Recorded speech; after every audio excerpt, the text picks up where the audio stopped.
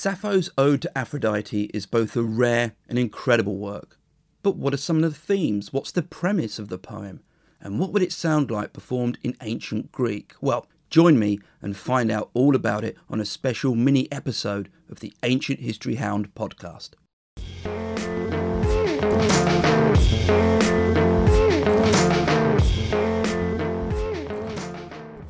Hi and welcome to the Ancient History Hound podcast. My name's Neil and I've been doing this podcast for coming up to 5 years, and so I thought I'd try something new, an occasional shorter episode which allows me to focus on something which might not be as well suited for a longer format episode. So the first short episode is on Sappho's Ode to Aphrodite. This was something which I used in my MA dissertation many years ago. Just so you know, there will be episode notes with a transcription on my new and improved website, ancientblogger.com.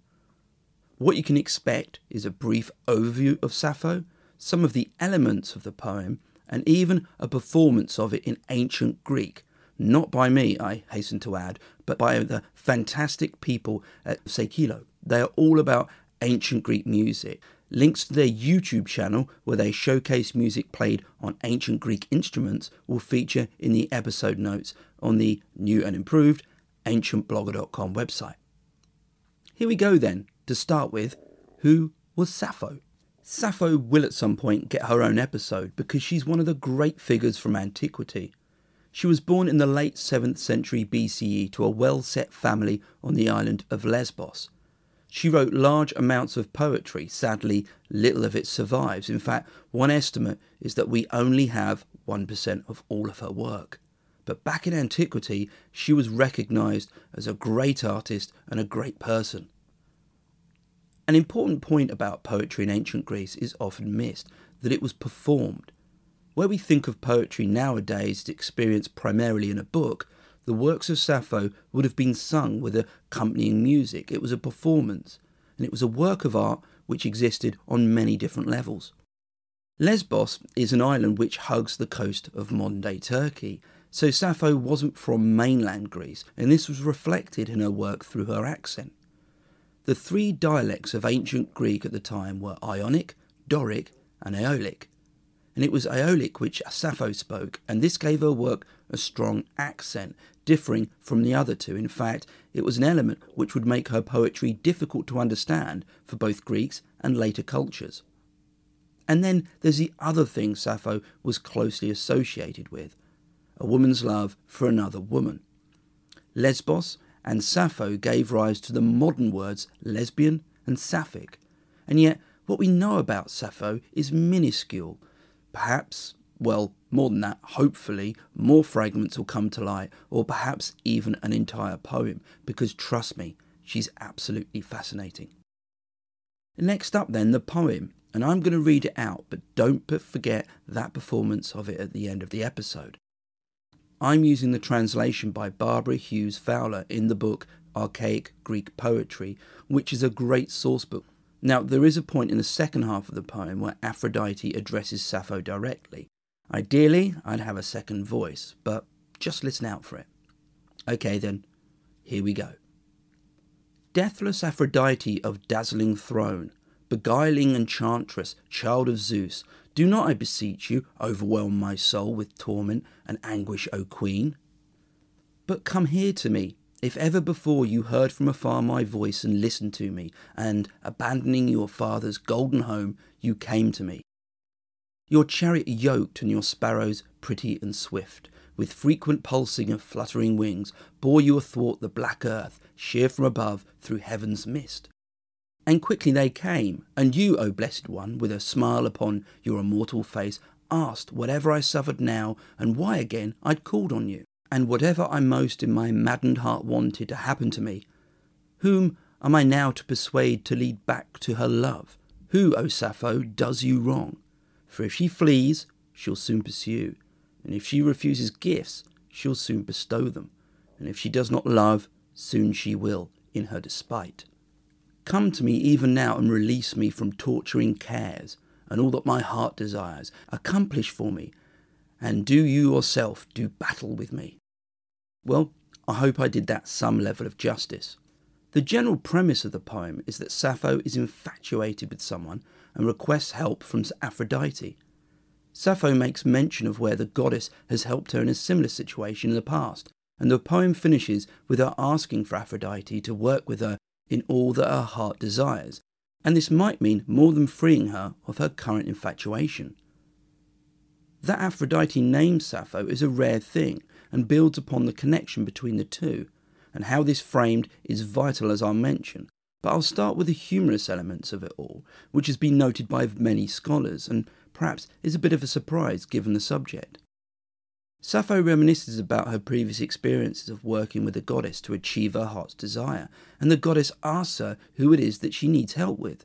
A perfectly reasonable query, but it comes across in a manner of Aphrodite almost rolling her immortal eyes. Kind of, yeah, okay Sappho, who is it this time? And there's also humour to be found at the outset. For example, how does Aphrodite arrive? Well, not by appearing or flying, but in a chariot. Okay, you might say, that's impressive, but less so when it's drawn by sparrows. Again, there's the opinion that the juxtaposition of sparrows pulling a chariot is in itself a bit of a joke. It feels a bit Monty Python. Not only are sparrows hardly a grand animal, but in terms of how it would function, well, they aren't exactly animals which would pull in the same direction. And how are they attached exactly? Okay, I'll stop going down that rabbit hole. Now, sparrows weren't randomly chosen. They were actually a bird associated with the goddess, just perhaps not necessarily the ones you'd want pulling you along. In fact, we can take the chariot as the literal comedy vehicle to consider a joke outside of the poem. The instance of Aphrodite getting on a chariot and speeding to Sappho has been argued as a parody of a journey Hera made in the Iliad. In Book 5, she travelled from Olympus to the plains of Troy in a chariot drawn by horses, and Homer paints a dynamic scene of Hera cracking the whip and the horses neighing as they sped to the earth. It's perhaps a bit more of what you might expect. If this is a reference, it's ingenious because it extends further. Linking Aphrodite to the Iliad provides a bit of a cruel joke at the goddess's expense. Aphrodite doesn't fare well at the Iliad, where warfare is involved, and if you're thinking, hang on, no one's saying that, well, the chariot was part of the battlefield iconography of Homer. So then, let's sum up. We have Aphrodite, a goddess with a proven poor track record in warfare, choosing to ride in a chariot.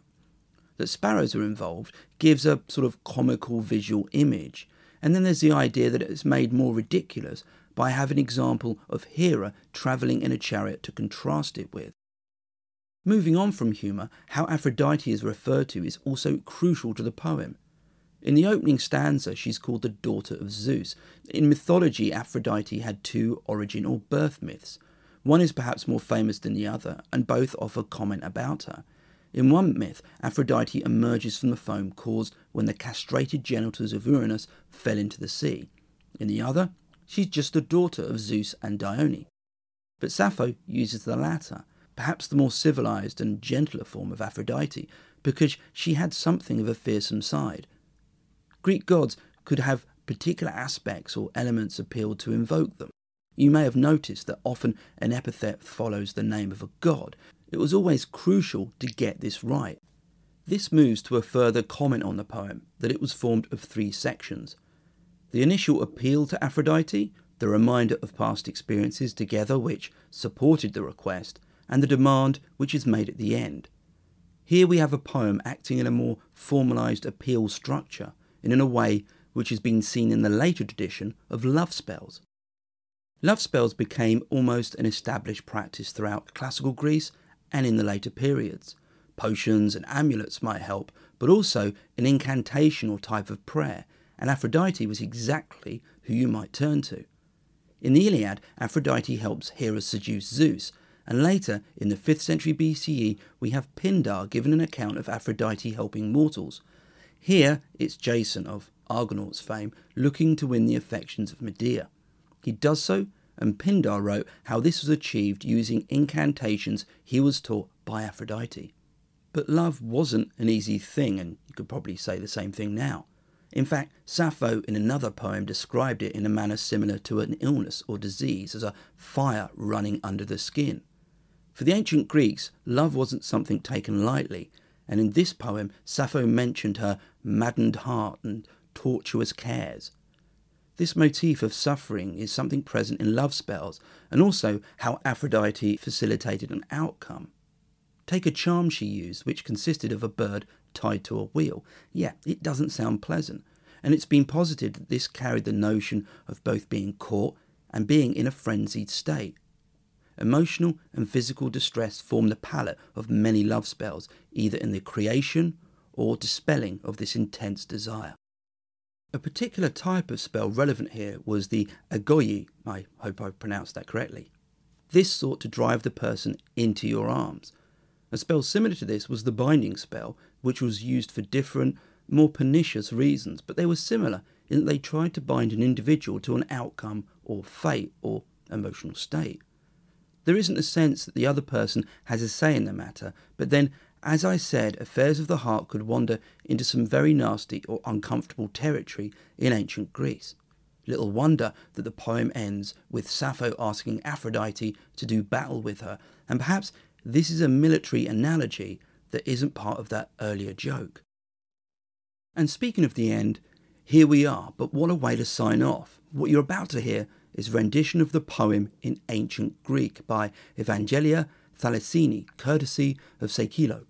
They have a fantastic YouTube channel, as I mentioned earlier, so double check it out. And again, that Star Wars theme is something else. But don't worry if you didn't write that down. I'll put the clip and links to it all, as well as a transcription in the episode notes on ancientblogger.com.